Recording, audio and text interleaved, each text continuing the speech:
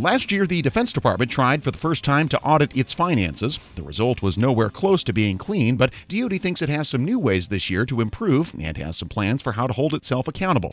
Acting Deputy Defense Secretary David Norquist gave Congress the details earlier this week. Federal News Radio's Scott Maucione is here now to explain what happened. Hey, Scott. Hi, Jared. So what exactly does DoD think it can do in 2019 and I guess now the second year of audits to come up with better results than they had last year? Right. Well, David Norquist spoke before the House Appropriations Committee this week, and he said that he thinks that two more agencies can actually come back with a clean audit.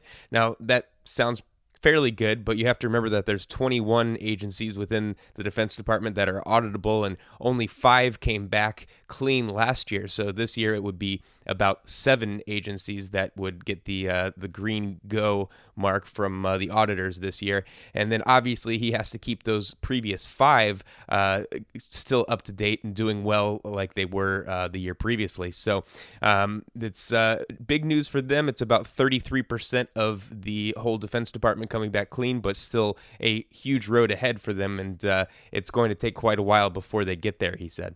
Yeah, and we should mention that none of those 7 that you're talking about are the Army, the Navy, the Air Force, or the Marine Corps, which are the big kahunas, obviously. So these are relatively small entities in the grand scheme of things. But what exactly does DoD think it can do, according to Norquist, to start making some serious, demonstrable progress here? Right. Well, one of the things that the auditors use to track these audits are what are called notices of findings and recommendations, and they're basically bullet points that say, you need to work on this one specific thing, and once you do that, then we'll give you the green light. They have about 2,410 of those that they need to work on, so it's a big hill to climb. And so what Norquist has done and put them within a database, and the people can go in, see this database, and actually pick one out and work on it. His plan is in a couple of years to send that database and those results to Congress and say, well, this agency has taken care of 200 in our NFRs, and this agency is only taking care of 3, and they have maybe 300 that are outstanding.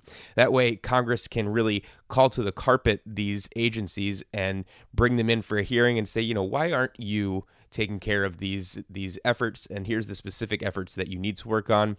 Norquist said that this is something that he worked on when he was at the Defense. Norquist said that this is something that he worked on when he was at the Department of Homeland Security, when he eventually got them to work on a better audit themselves. So what did lawmakers' reactions to Norquist's testimony seem to be? Because these are appropriators, right? And I'm going to assume that they have a special interest in making sure that DoD can do a reasonable job of accounting for its finances before they add it to the department's budget as it's requesting this year.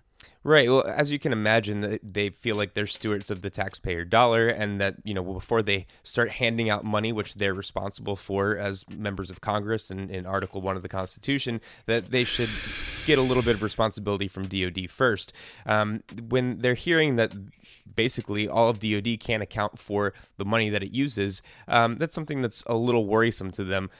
Barbara Lee, she's one of the representatives on the committee, said that she was a little reticent to throw more money at the Defense Department when it's not able to necessarily combat the waste, fraud, and abuse that that is within the department. And if you remember, a couple of years ago, there was a study from the GAO that said there was $125 billion that DoD hadn't saved just in IT and also some other consolidations that it could use, and that $125 billion would be without even firing some people. Now, that has been contentious within the Defense Department on how that actually shook out, but either way, it's clear that there's a lot of money that can be saved through efficiencies and reducing duplication.